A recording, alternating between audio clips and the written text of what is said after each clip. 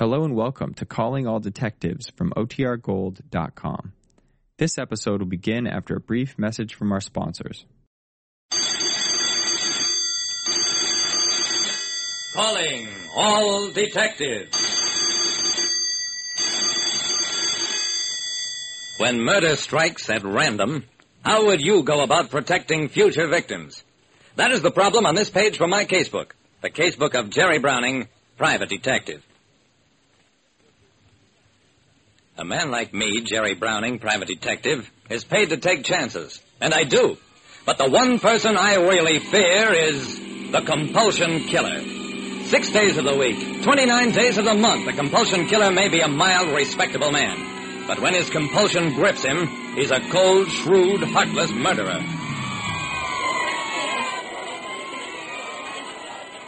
The victim was a middle-aged laborer, and like the others, he'd been shot from behind, probably never knew what hit him. There were 6 slugs in him, also in keeping with the meager pattern we'd established.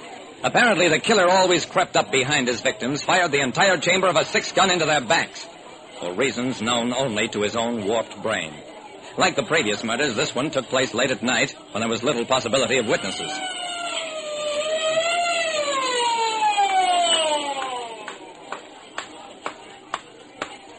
I walked over and watched the stretcher bearers lift the body into the ambulance. Hey, Jerry, here's a bundle the guy was carrying, and his shovel. Do we take these along?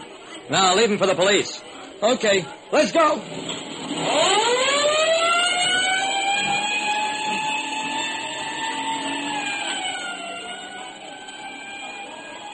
With the body gone, the crowd began to disperse.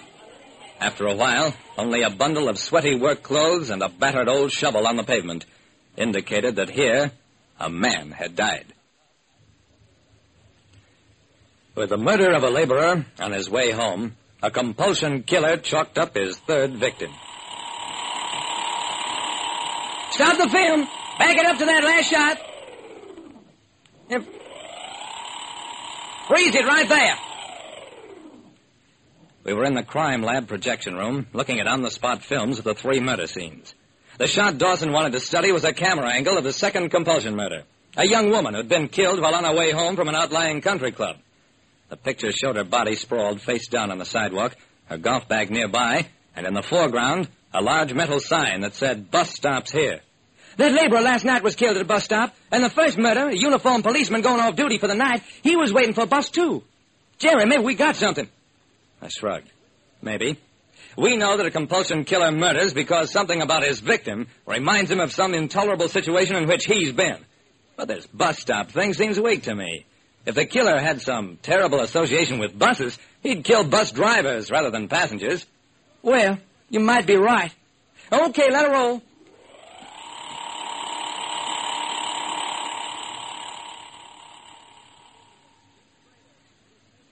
It was 3 o'clock that same afternoon when I heard news over the radio. Another compulsion murder, this time in broad daylight, less than 24 hours after the murder of the laborer. And unlike the previous crimes, this one had taken place indoors.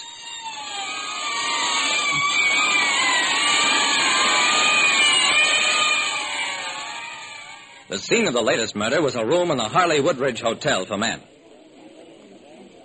The victim was an elderly man who'd been shot in the back, as had the 3 previous ones.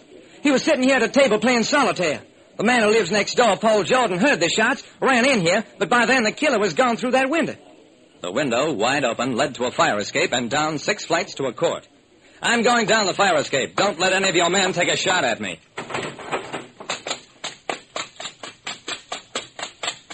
I went down the fire escape 3 flights, and then I paused. The ladder leading to the flight below had been freshly painted, and there were no footprints on it.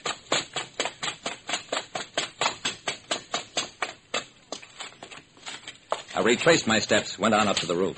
There was a roof door leading back downstairs, except that it was rusted so tight that I couldn't budge it. By the time I got back to the murder room, the body was gone, and with it, most of the cops. Dawson was waiting for me. Find anything, Jerry? I shook my head, bent down, and picked up a few of the playing cards scattered on the floor. These the cards the old man was playing with? Yeah, why? I shrugged. I don't know.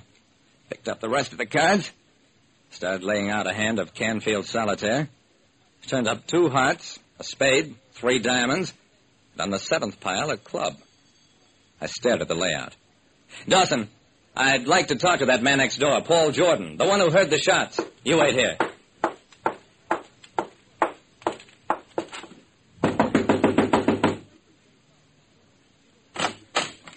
Jordan was a tall, thin young guy of about 25.